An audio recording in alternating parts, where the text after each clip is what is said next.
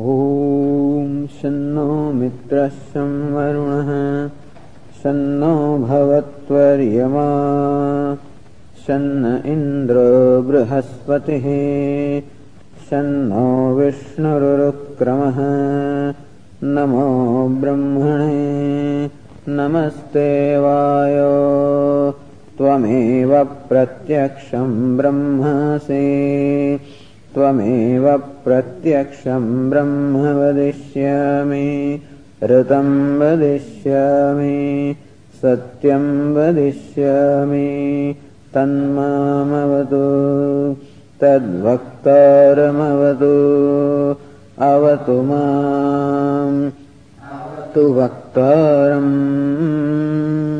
ॐ शान्ति शान्ति शान्तिः। ॐ सहना भवतु सहनौ भुनक्तु सह वीर्यङ्करवावहै तेजस्विनावधीतमस्तु मा विद्विषावहै। ॐ शान्ति शान्ति शान्ति। ॐ यश्छन्दसा वृषभो विश्वरूपः छन्दोभ्योऽध्यमृतात् सम्बभूव समेन्द्रो मेधया स्पृणोतु अमृतस्य देवधारणो भूयासं शरीरं मे विचर्षणं जिह्वा मे मधुमत्तमा कर्णाभ्यां भूरिविश्रुवं ब्रह्मणः कोशोऽसि मेधया पिहितः श्रुतं मे गोपाय।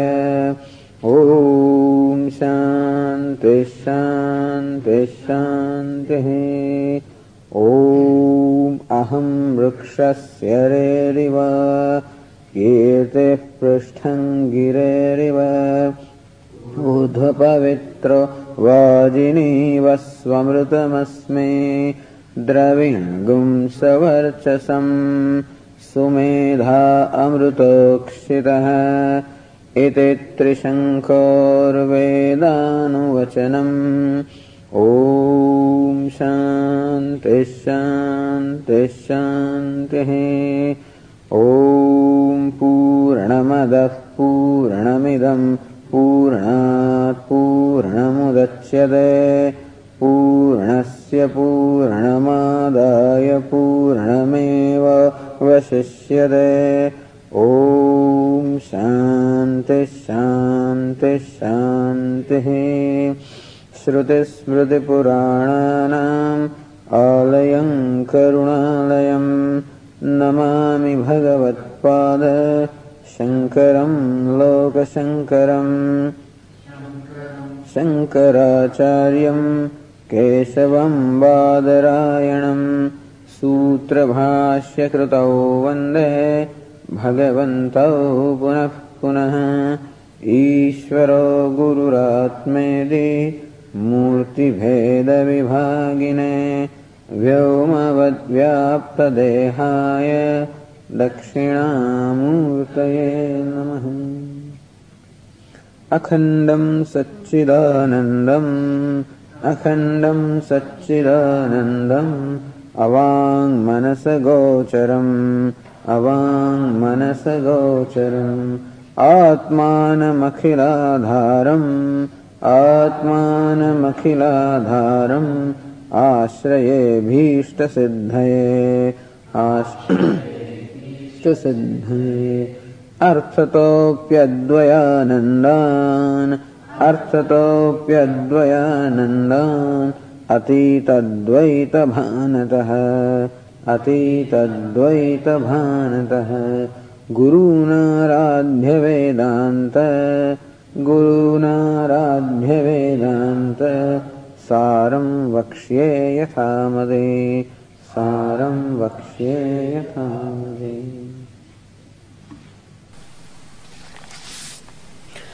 तितिक्षा शीतोष्णादि द्वंद्व सहिष्णुता। in the process of discussing what is known as Shamadhi Shatka Sampatti, or the sixfold inner wealth beginning from Shama. We discussed last time Titiksha. Titiksha means forbearance or endurance. Shitoshnadi Dvandva Sahishnuta. Sahishnuta, in fact, endurance or even suffering. But suffering is not the right word. Titiksha is not really suffering. To be able to suffer without internally suffering, this is the idea. Titiksha is to be able to suffer, meaning put up with what we call unpleasant things at the physical level, emotional level, intellectual level, accepting that it is a fact of life, that things are sometimes pleasant and sometimes unpleasant. Yes, if you are able to change the situation to make it pleasant, fine, go ahead and do it. Sometimes we can do something about the situation. The situation is unpleasant, uncomfortable, we can change it to make it pleasant or comfortable, go ahead and do it. But there are many things over which we have no control at all. And generally speaking, at the most we can perhaps do something about our own self, or we can do something about those situations and people and beings who perhaps might be within our, field of influence. But beyond that, there is very little that we can do to change the situations or things or beings or people. And that being the case, this is an acceptance of the fact of life, that unpleasantness is a fact of life. At the physical level, discomfort would happen. At the emotional level and at the intellectual level also. Shita and Ushna, heat and cold, that means comfort and discomfort. At the physical level, pleasure and pain at the emotional level, and honor and dishonor at the intellectual level. At all the three levels, pleasant and unpleasant or favorable and unfavorable situations can arise, and that as readily we accept the favorable situation, so readily we should be able to accept the unfavorable situation. Why do they want us to develop this kind of an endurance? So that we do not get perturbed in various situations. When situation can influence me, can perturb me, can disturb me, then I cannot enjoy what we call a balanced frame of mind or a poised frame of mind. And thus it is accepted that even a seeker of knowledge, even though he or she may be confined to a what you might call an ashram or a gurukulam or in a conducive atmosphere, and then also at the level of weather there can be heat and cold and there can be difficulties. So these pairs of opposites will always greet us, and we should receive them. We should receive the life, pleasant and unpleasant, as cheerfully as we can. This is called titiksha. Not a simple thing, but something that is very essential, that we grow. So more we are able to endure without reaction, outwardly or inwardly. That's why chinta vilapahitam, without anxiety or lament, apratikara purvakam, without a retaliation, outwardly or inwardly. Slowly, this is what we have to work upon. Everyone has this. Everyone wants to retaliate. Everyone has fears, anxieties. All of these are there in us. And that's the reason why we get perturbed in various situations. And we have to, every situation will bring out one or the other of these things from ourselves. And when we find these reactions arising from ourselves, we should deal with them, knowing that ideally we should be free from these reactions. And therefore we work with them so that in course of time we are able to maintain a poise of mind in various changing situations, various varying or contradictory situations. Life in a way is like that. Subjects, as we said the other day, if a thing is subjected to pain all along, if anybody, then perhaps the person will get used to it. Subjected to pleasant all along, no problem at all. But now pain, now pleasure, now pain, now pleasure, now honor, now dishonor, now comfort, now discomfort. Now this really wears a person down. This is what really requires that we should increase our endurance. Life being like that, there is very little, something whatever we can do, we do, the rest we cannot do. And therefore, we have to we have to grow rather, to be able to maintain a poise of mind in various situations in life. This is titiksha. Now we go to passage 23, the page 13.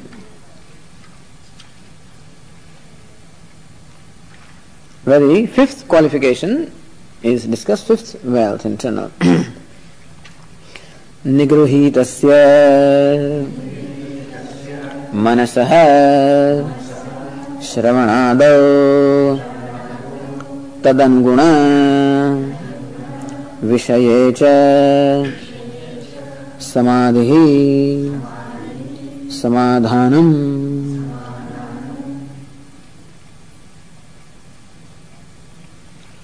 All right, by Shama, Dama, Uparama and Titiksha, the first four qualifications that are given. Shama is restraint of the mind, Damaha, the restraining of the sense organs, Uparama, and abidance of the mind and sense organs, or Uparama means a renunciation, or that is becoming free from the desires, meaning becoming free from the various duties, etc. And Titiksha, forbearance or endurance. All these enable us to focus our mind. So these are the means of making the mind free from its distractions or disturbance. Shamaha, mind runs out, bring it back. Damaha, the sense organs run out, bring them back. Uparama, there are many demands of situations in terms of duties, alright, become free from that.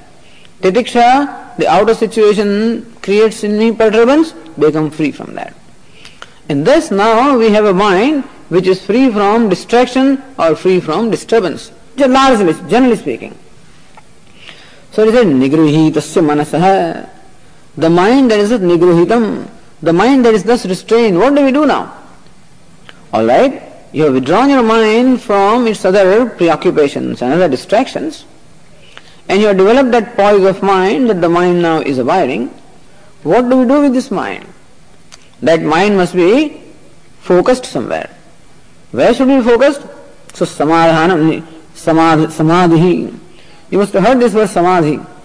Samadhi means absorption or concentration, single pointedness. Samadhi, samadhanam. It says concentration of the mind is called samadhanam, or focusing of the mind is called samadhanam. Where is it focused? Shravanadau. Shravanadau, in Shravana, Manana, Nididhyasana. The idea is that the energies of the mind are saved. This really, what we call these inner qualifications, are nothing but conserving the energy of the mind at the moment in entertaining various thoughts, in pursuing different pleasures, in reacting to various situations, and in pursuing the various demands that the situations make upon us. A lot of our energy is exhausted, is spent away. So this process is nothing but conserving the energy which we have so that it is applied to what we call the creative or the profitable fields. That's the idea. So for a person who is now committed to knowledge, that person wants that all the energy of the mind, or whatever energy he has within and without, all of that should be focused now in the pursuit of knowledge. And how do we pursue this knowledge? By this means called Shravanam, Mananam, Nididhyasanam. It is said in Brihadaranyaka Upanishad, Atmavara Drashtavya. This Atma must be seen, it must be known. How should it be known? Shrotavya, Mantavya, Nididhyasitavya. So you must conduct what we call inquiry upon into the nature of the self. And the method of performing that inquiry, method of pursuing the knowledge, Shravanam, listening to the scriptures from the teacher. Mananam, reflection upon what I have listened to and heard and understood, to remove the doubts, etc. And Nididhyasanam, to assimilate what I have learned. To assimilate what I have learned. This is a method of knowing and assimilation of the knowledge. This is all that now person has to do. If this is all that you have to do, then this is what is said, that all right, thus the mind which has been withdrawn from its other preoccupations and other distractions, that mind should be constantly focused upon Shravanam, Mananam, Nididhyasanam. Tat anuguna vishecha. Alright, whole day, you see, the Shravanam or listening to the scripture also requires a frame of mind. And we may find that still those preparations are needed. That all the time we are not able to deliberate upon Vedanta. Our mind needs a change, that mind needs a certain distraction and things of that sort. Or we find that the mind is not able to maintain that frame because still this amanitvam, adambhitvam, this kind of qualifications are not fully developed. That means the mind is not yet developed that full maturity in order to be able to totally apply itself to the pursuit of knowledge. Then samadhanam also includes doing whatever is necessary to develop these inner qualifications, like amanitvam, humility, adambhitvam, non-pretentiousness, ahimsa, non-violence, kshantihi, forgiveness, accommodation, arjavam, straightforwardness. So these are the qualities, these are values, the frames of mind which Lord Krishna enjoins upon a seeker of knowledge. And therefore, when you are not listening to scripture or when you are not reflecting upon it, then you are working upon your own self in terms of observing your own mind, spending time in what we call introspection, being alert about the various thoughts and various reactions that arise in my mind, and always ready to work on them. So rest of the time, you focus attention on your mind and see whether mind enjoys this amanitvam, adambhitvam. There are traces of manitvam, there are traces of dambhitvam. Manitvam means that arrogance is there or pride is there. So there are in us the traces of what we call pretentiousness, dambha. Some violence is also there, and jealousies, and all these things are there to work upon them. And slowly work to make ourselves free from that. So this also is a valid thing to do. So pursuit of knowledge includes both listening, reflection and assimilation.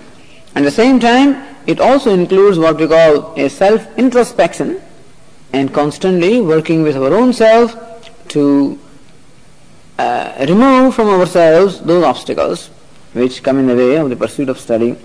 All of that goes in what we call samadhanam. Tadupakarакeshu amanittvadi sadhana visheshu samadhihi nairantarena tachintanam. Nairantarena chintanam, constantly focusing attention on that, that's all. A constant focus of mind upon your pursuit is called samadhanam. Just as when you drive from one place, when you are driving towards a destination, then all along in your mind there is that awareness of the destination where you want to reach. And therefore, whenever you make any choices of these roads, what turns you make and whatever you do is all determined by your destination. So how while you are driving, your one part of your mind is always aware of the destination that it has to reach, and whatever choices are made automatically in keeping with the destination that you want to reach. Similarly also in our mind, the destination is now determined. What is the destination? Knowledge of the self. And that should constantly remain in our mind. Adhyatma jnana nityatvam tattva jnanartha darshanam. Lord Krishna gives these values also in 13th chapter. Adhyatma jnana nityatvam. A constant commitment. A commitment to the knowledge of the self is a value. Tattva jnanartha darshanam. And in order to maintain this commitment, may you make your mind see what you have to achieve or what you will achieve as a result of the knowledge. And when the mind gets distracted, then you have to bring the mind back and make it see. Tattva jnanartha darshanam. What is it that is to be attained as a result of knowledge? That freedom, that liberation, the fulfillment. So what really I want is happiness. What I want is peace, security, freedom. And I have understood that that freedom, the real freedom, can be achieved only by the knowledge of the self who is already free. Thus there is a commitment to the knowledge. And that's all that counts to this aspirant, a commitment to the knowledge. Knowledge is all that he or she is seeking. And so in through whatever you do, that commitment or goal always remains, and whatever choices you make, all those choices are determined by that objective. Suppose you want to make a choice, should I eat or not eat? Should I sleep or not? Should I study or not? Should I go to a movie or not? Should I watch football game or not? Should I chat with a friend or not? Should I study Sanskrit or not? Should I study chanting? Whenever these questions arise in your mind, ask yourself, is it conducive to what I am seeking, the goal that I have determined for myself? This thing that I want to do now, is it in keeping with the goal that I have chosen, or does it contradict the goal? Just as on the road, whenever you have to make a turn, you ask this question, does this road lead to my destination or does it not? And you choose that road which leads you to destination, even though it may be a rough road.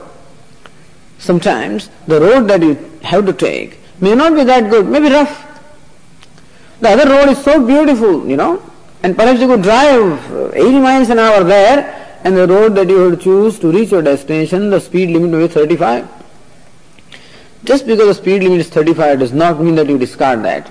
Or just because the speed limit there is 75, not that you choose that. Your choices are determined by the destination that you want to reach, and not because the road is fascinating and because the road is beautiful. That is not the criterion for choosing the road. But the criterion for choosing a road is whether the road leads you to destination or not. Isn't that so? Similarly also, what do I do moment to moment? How are my choices made? By this awareness of the destination. What is it that I am seeking? I am seeking the knowledge. What does that require? The study of the scriptures, listening, contemplation, understanding, assimilation. What does that require? That requires grammar, Sanskritam, okay. Then that is acceptable. It requires prayers, acceptable. For prayers I should learn chanting, acceptable. If you think so, you have to decide yourself, what is it that is required in order for you to focus your attention on the pursuit of the knowledge? Generally, as we said, one requires, in order to study the scriptures, you require language. Therefore, language study of Sanskrit or grammar, etc. automatically gets included. Sometimes we have to spend some time in study of tarka or logic, a little bit. Or some little disciplines that are needed in order to study this, you might wish to acquire them. And thus, so prayers, or worship, or action, karma yoga, eating, drinking, not eating, going out, not going out, any choices that you make, behind all the choices, there always is one question. Is it conducive to what I am seeking? That does not mean that you have to deny to yourself any kind of freedom or relaxation. Mind should be relaxed also. So you might say, okay, I am going to allow my mind to watch TV for a half hour, so that it is relaxed, and with a relaxed mind, I can study better. You see? I am going to allow myself an ice cream cone or whatever it is. What? So that the mind is happy or relaxed, and then I can apply that mind to what I want to do. So, shrama and vishrama, exertion and recreation, both are needed by the mind. Mind needs recreation also, and mind needs exertion also. You exert also, and then recreation and rest also is required. Make a balance for yourself. As Lord Krishna says, yukta hara viharasya, yukta chestasya karmasu, yukta swapna avodhasya, yogo bhavati dukkhaha. Who is it for whom this yoga, this pursuit of knowledge becomes dukkhaha, becomes pleasant? Yukta hara viharasya, the one who maintains that balance or sense of proportion in food, in going out, in activities, movements, in sleep, in keeping awake, and performance of every action, when a person always maintains a sense of proportion and alertness. So a constant alertness about the objective which I have determined for myself, that is called samadhanam. Samadhanam means a single pointedness of the mind, the concentration of the mind. But by concentration of the mind, we here do not mean that you necessarily have to withdraw yourself from all the activities and just focus your mind upon one thing. We want that our focus of mind is upon the pursuit of knowledge. And therefore, the whole life can become a means of pursuit of knowledge. That's the beauty. It is not that you necessarily have to deny life in order to pursue the knowledge. On the other hand, whatever life you are living, make that life itself a means of pursuit of knowledge. And that's why Lord Krishna teaches us Karma Yoga. It is not that you give up the action or your activities, but you perform the activities in such a manner that those actions also become a means of knowledge. That's all. You need not give up if you cannot give up. Maybe your life sometimes does not give you choice of giving up things, of getting away from somewhere. You may not be able to do that. Or even in Gurukulam also there is a requirement that you must work for X number of hours a day, and you may not have a choice. Then what do? Either we fight with that I am required to do what I don't want to do, or that very thing that I am supposed to do, the duty or the action that I am supposed to perform, I turn that very action into a means of knowledge. How should I perform my day-to-day activities so that my focus is maintained? That for Karma Yoga. Perform those activities also as a means of knowledge. Perform those activities also as an offering. Seek through performance of activity that may God, Lord, be pleased by this action, may acquire His grace, may acquire that purification of the mind, and therefore let all of our day-to-day activities become a means for self-purification.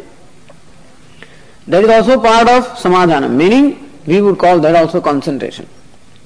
So here samadhanam or concentration is always maintaining the focus. In our mind, the focus is maintained. What is the destination? And moment to moment when I make choices, the choices are made by whether what I am about to do, how to make that a means of my knowledge. This is samadhanam. And ultimately, as the mind becomes more and more focused, it will be able to apply itself to more and more study of the scriptures, more and more reflection, more and more contemplation, more and more absorption in that.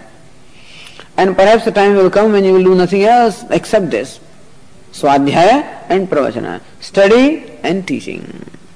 So slowly, you see, the mind has to be prepared. It is not easy all the time to study this, or all the time to think about it. You get tired. Even in a class also, how long can a class go on? For an hour? Hour and a quarter? Hour and a half? Then the mind gets tired. Because Vedanta requires that my mind must be focused. It requires attention. It requires alertness. And how long can I focus my mind? For a period of time. Then the mind wants some recreation or relaxation. But as the mind becomes more and more focused, the need for other distractions will reduce, and this will become its full-time pursuit. What are you doing? Swadhyaya and pravachana. Study and teaching. Teaching doesn't mean that you have to conduct classes and things, but study and contributing, sharing. So, says Lord Krishna in Bhagavad Gita, Matchittaha madgata pranaha bodhayantah parasparam kathayantasya mam nityam tushyanti cha ramanti cha. Who are my devotees? Matchittaha, whose chitta, the mind, whose mind is always focused upon me. Madgata pranaha.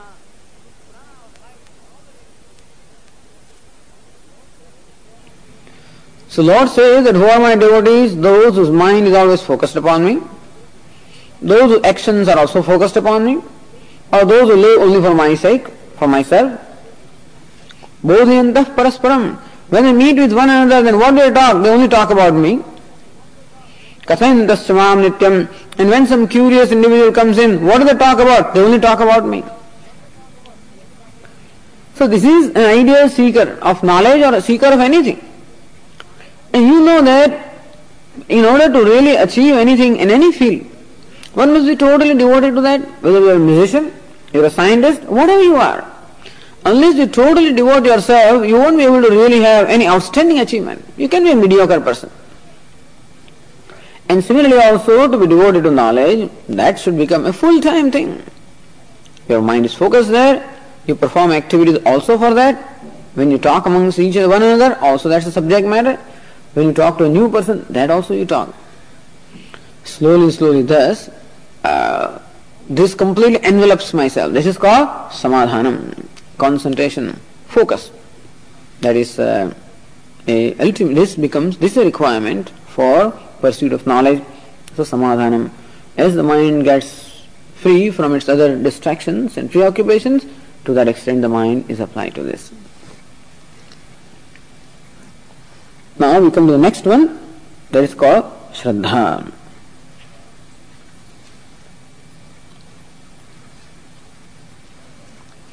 Guru Upadishta Vedanta Vakyeshu Vishwasah Shraddha. Shraddha. Generally, Shraddha is translated as faith.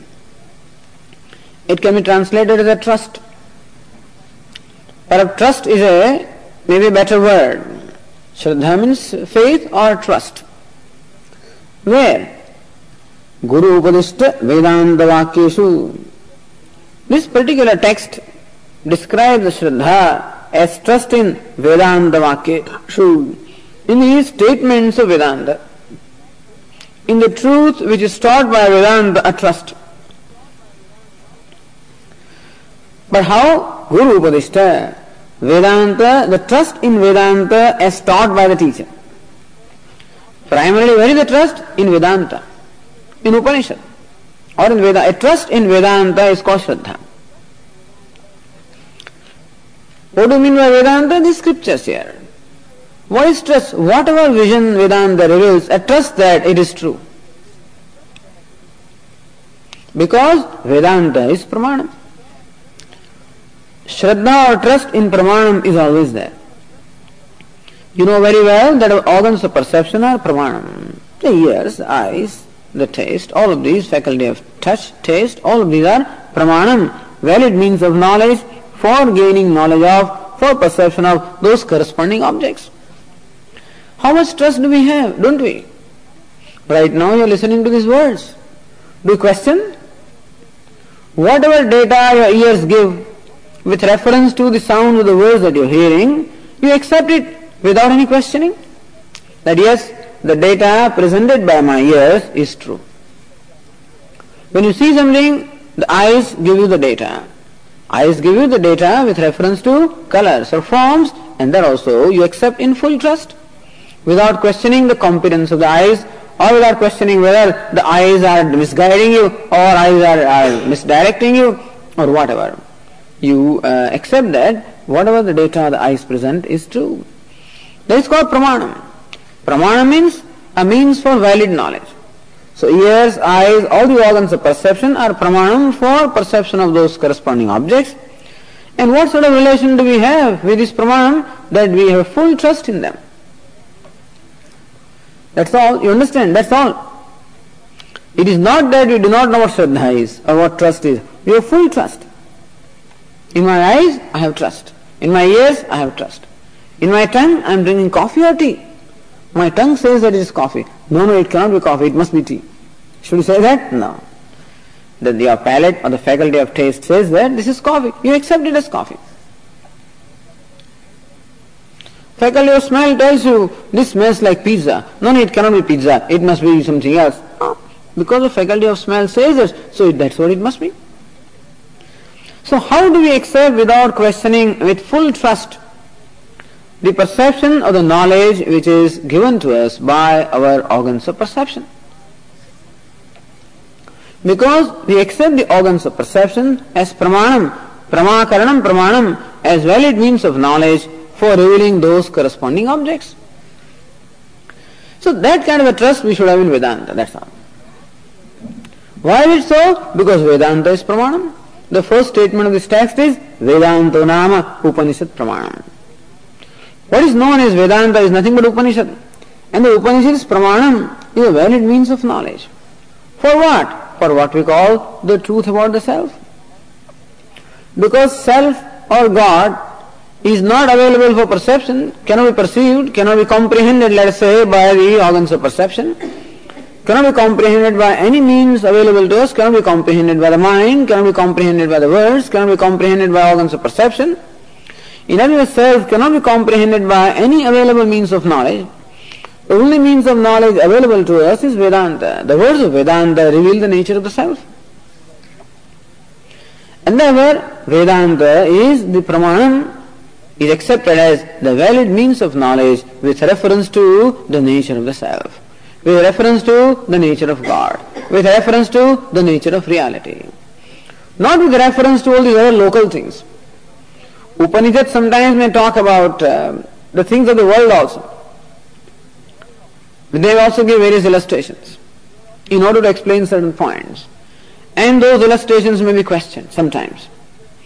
Very often in Vedanta gave the illustration. Kita Bhramara Nyaya.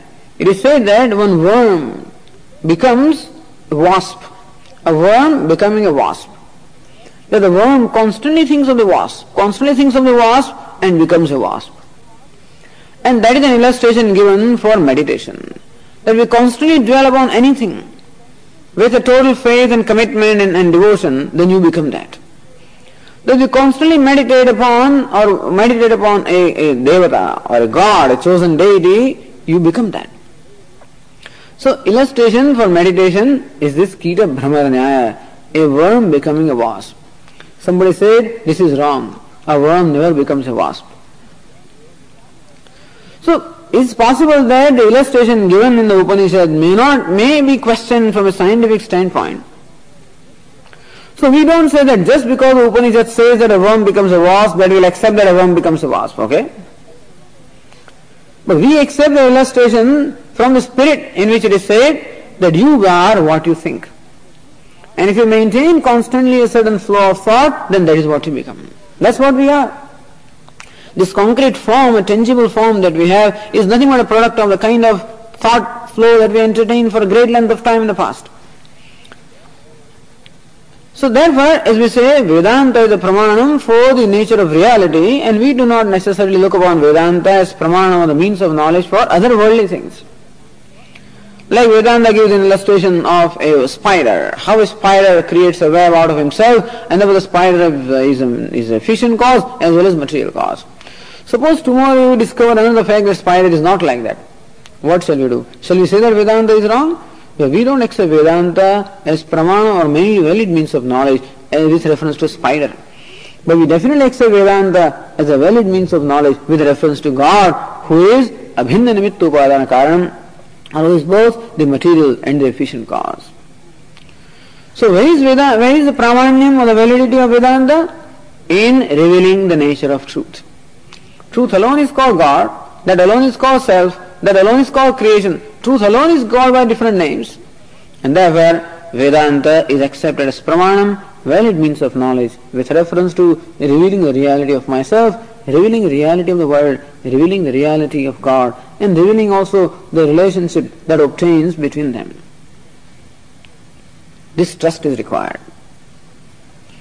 Meaning accepting Vedanta as pramanam. And whatever benefit of doubt we give to other pramanam, we give that to Vedanta also. Before we dismiss the data given to us by our ears, we first give it the benefit of doubt. Sometimes it happens that our ears also may perhaps misguide us, if there is some difficulty with the ears. In which case it is necessary to correct the pramanam. If our eyes or ears need some kind of a correction, we do them when we find that they are misguiding us. But first we give it the benefit of doubt. The ears are given the benefit of doubt. Only when what the ears tell me does not make sense, that I start questioning whether what my ears are telling me is right or not. Do I hear it right? Sometimes we ask. Because maybe, or do I see it right? Then if we question the data of the eyes, then maybe if the eyes have some defect, then we might perhaps want to question the data. But otherwise, how benefit of doubt is always given to our eyes, ears, to the pramanam? Similarly, that benefit of doubt must be given to what we call Vedanta, before questioning Vedanta. So the Shraddha or the trust that we have in Vedanta enables us to maintain a certain frame of mind wherein we do not question what Vedanta says, but we try to understand what Vedanta says. Because this Atma, the self, is a very unique subject to discuss. See, when it comes to the objects of the world, I don't have any preconceived notions or opinions about the objects of the world. And therefore a scientist can investigate into whatever he or she is doing without any kind of a prejudice or without any preconceived notions. However, we are talking about the self, Vedanta talks about self, Vedanta talks about God, Vedanta talks about the world, and we already have very firm ideas or conclusions about these things. We have conclusions about our own self. We have conclusion about who God is and where He is and how He is. Even when you say, I don't believe in God, that also is a conclusion about God. I don't accept God, that also is a conclusion about God. And when I say world is evil, that is a conclusion about the world. Thus, about God, world and the self, we already have conclusions, and very often firm conclusions. And therefore what happens is when Vedanta reveals maybe a truth about ourselves or about the world, which contradicts my present conclusion about this, then I will question Vedanta. I said, no, I don't think what Vedanta says is right. It cannot be this. And then we cannot learn. Once you question the pramanam or the means of knowledge, then we cannot learn from that. So when we find that there seems to be a contradiction, or there seems to be a deviation between what Vedanta says and what I think is right, then what do? I first give benefit of doubt to Vedanta.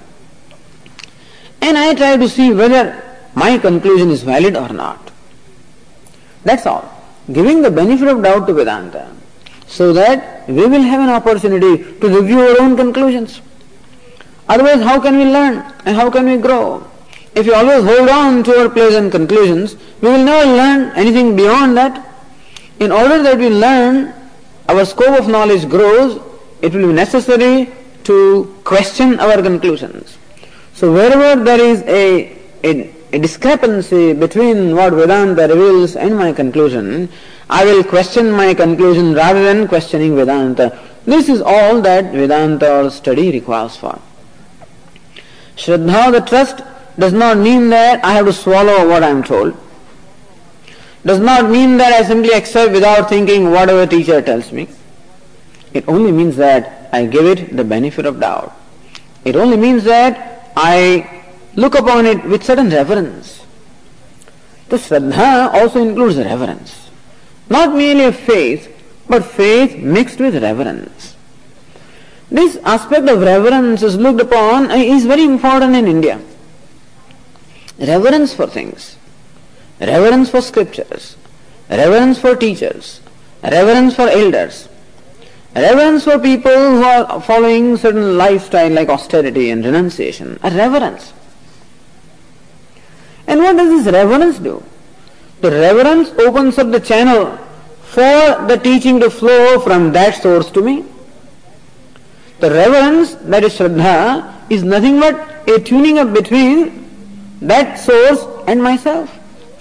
Thus, if I have reverence for the scriptures, and therefore necessarily also reverence for the teacher, because the scriptures are coming to us from the teacher. Therefore this text says, Guru Upadishta Vedanta Vakyeshu. Primarily a trust in Vedanta, but not in Vedanta as I learn by myself, not Vedanta as I read or study by myself, but Vedanta that I listen to or I receive from the teacher, that Vedanta. Because when we study on our own, our mind will have a tendency to fit whatever we study into the frame of knowledge that I have. See, whenever we open a book, we already have certain ideas about that particular subject, and so when we read the book, we always will try to understand it in reference to my present frame of mind, my present conclusions. And the book confirms my conclusion, it's a good book. Book does not confirm my conclusion, I think there is something wrong. This Swami is no good. Why? Because it does not confirm my conclusions. This Swami is very good because he says, he confirms my conclusion. So very often people gravitate towards those who confirm them. But that is not the way to learn, because we don't want confirmation of our conclusions. We don't want that our conclusions be dismissed either. We just want to validate our conclusion. That's all.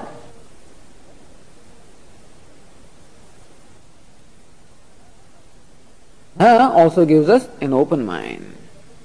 Since I have reverence for Vedanta, I have reverence for the teacher, and therefore I scrutinize my own conclusions wherever my conclusions contradict what the teacher says or what the Vedanta reveals.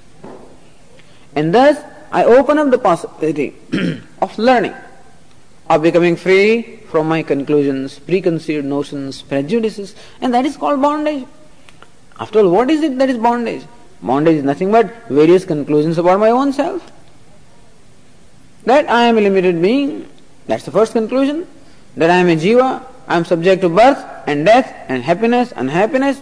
These are the fundamental conclusions about myself. Vedanta says, Tattvamasi, that thou art.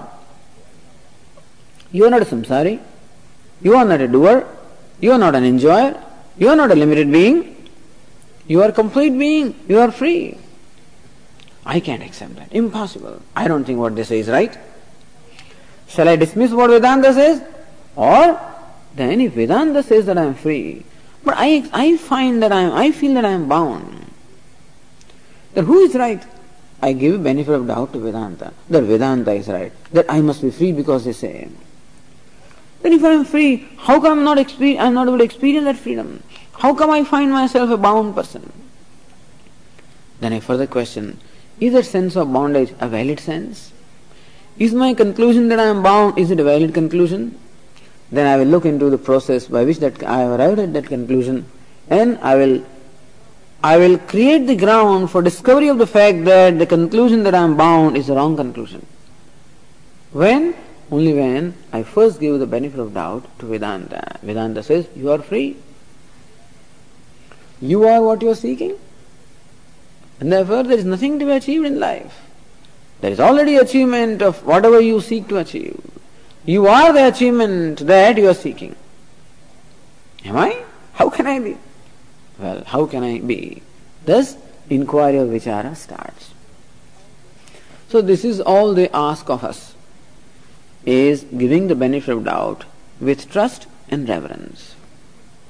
Primarily in Vedanta and Upanishad, and secondarily also in the teacher through whom we learn the Upanishad.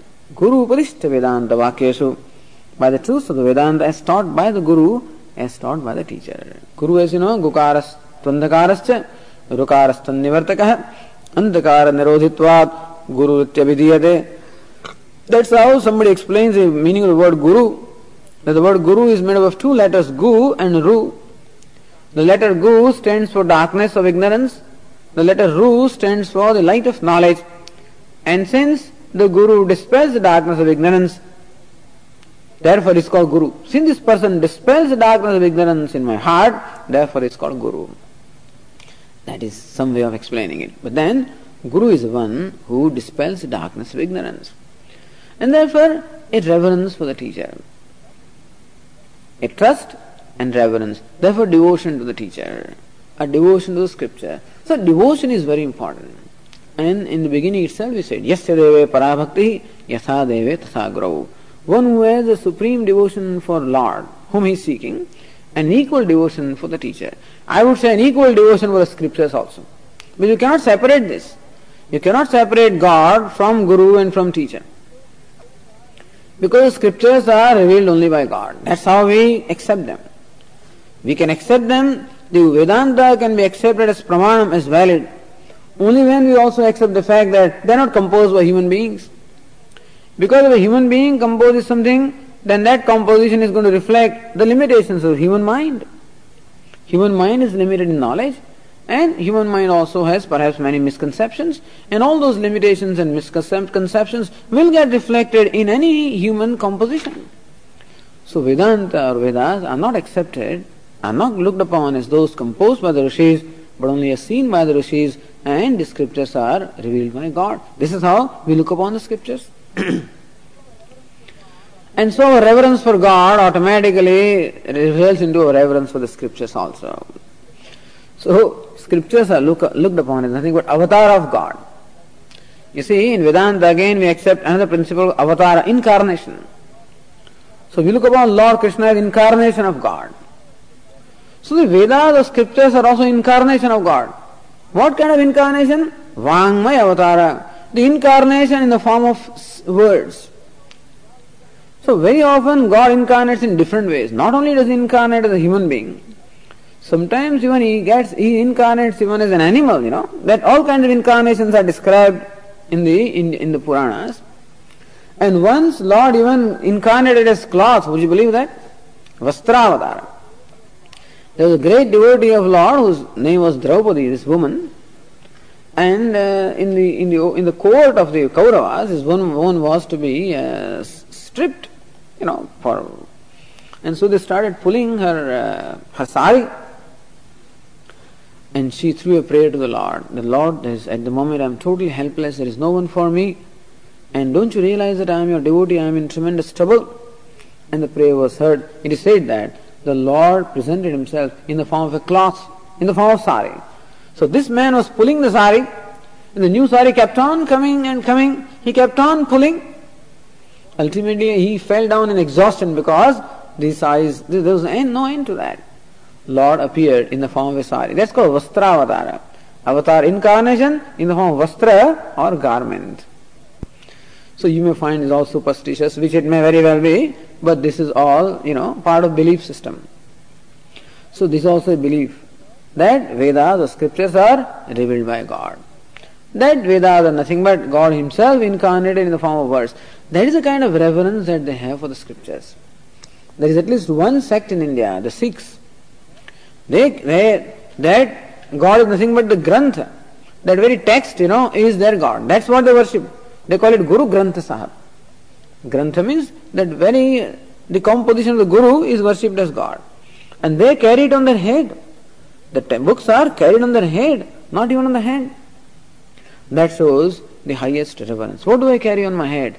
That for which I have the greatest reverence. So this reverence it cannot be thrust upon anybody, and we have to discover it, that's all. The point is that this reverence has to be discovered, and we will discover it. As we get exposed to Vedanta, as we see its profundity, as we see its clarity, as we see how it releases us from various notions and complexes, as we see the glory and beauty of Vedanta, naturally the reverence will arise. And let it arise in its own way. Let Shraddha or the trust or the faith is something, let it be discovered. It's not something that you can command. You cannot make yourself have Shraddha. You cannot make yourself love somebody. Not possible. It has to happen. You can't say, I will love this person. You cannot insist upon that. Love has to manifest itself. Similarly, devotion, Shraddha are not the things that you can command. Those are the things that have to happen. But we keep this in mind, that this Shraddha or the trust and reverence is an essential frame of mind in order to learn, in order to enjoy what we call an open mind. A mind that is open and free to learn. A mind that is willing to shed off its present conclusions and prejudices wherever and ready to learn. Ready to change. That's all. Ready to learn and ready to change. So this whole attitude or this whole frame of mind is called Shraddha. There is in Shraddha the trust, the faith, reverence, devotion, openness, freedom. In fact, this is the trust where there is freedom. Normally, we always get scared by the word faith. Any intelligent person will be very skeptical whenever this question of Shraddha and trust and faith comes, because faith is always understood as blind faith. But here we are not talking of blind faith, we are talking of enlightened faith. Or faith that is something that we discover as a result of verification. So you listen to Vedanta, you understand something, and try to assimilate that and try to implement it in your own life, and when you discover the validity and the truth of what they say, then you take the next step. Thus we proceed as we keep on discovering the validity of the truth. Not that we simply swallow everything as we are told, but then Vedanta says that amanitvam, adambhitvam, ahimsa, kshantihi. So these are the things that will give you peace of mind. Let us see whether it does or not. Vedanta says that the happiness is not to be discovered outside, it is within your own self or your own nature. Let us see whether it is right or not. Then let me stop that pursuit and let me focus attention on me and let us see whether I am able to discover the inner peace or not. So that reverence and the trust that we have will enable us to even drop off or shed off a lot of things which we may be holding on to, and thus becoming free from the shackles that we have created for our own self. Nobody has created the shackles. We have created shackles for our own self in terms of various conclusions, complexes and prejudices, and learning means becoming free from those shackles. And Shraddha, the reverential faith, gives us that frame of mind for learning. And therefore, Shraddha, there is freedom. The mind remains free from doubting and questioning. Mind is open when it is listening to the teacher. Like a sponge absorbs the water, similarly also the mind which is Shraddha absorbs what the teacher says. Tasyete kathita hyartaha prakashante mahatmanah. For the one who enjoys that frame of mind, the words of the teacher in the scripture will automatically become evident in that mind. So this is sa shraddha kathita sadvihi yaya vastu upalabdhate. Shastrasya guru veda vakyasya satya buddhyavadharana sa shraddha kathita sadvihi yaya vastu upalabdhate. In Viveka Chudamani, Shankaracharya says that this frame of mind or disposition of mind, where the mind says, mind is able to accept as truth what the Shastra, the scriptures and the Guru reveals, that disposition of the mind is called Shraddha, and that is one thing by which you gain the knowledge. Lord Krishna gives a very great importance to Shraddha in Bhagavad Gita, says, Shraddhavan labhate jnanam. In the 4th chapter of Gita it is said that one who has a Shraddha, he gains the knowledge. So for gaining the knowledge, the Shraddha, meaning accepting Vedanta as Pramanam, and giving Vedanta the status of Pramanam, the kind of status that we are given to our eyes and ears with reference to revealing their corresponding objects, giving the same status to Vedanta with reference to revealing the nature of truth, when we have that is called Shraddha, and the one who has that person gains the knowledge. So Shraddha is an extremely important disposition of mind. As we said, something that we discover in course of time. If we find there is a lack of it, something that we pray for. Okay.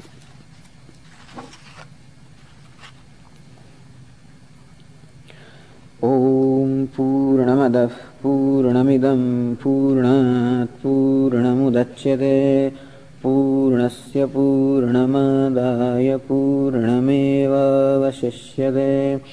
Om Shanti Shanti Shanti. Shankaram Shankaracharyam Keshavam Badarayanam Sutra Bhashya Krutau Vande Bhagavantau Punah Punah. Ishvaro Gururatmedi Murti Bheda Vibhagine Vyomavad Vyapta Dehaya Dakshinamurtaye Namaha. Om Shanti Shanti Shanti. Hari Om Shri Gurubhyo Namaha. Hari Om.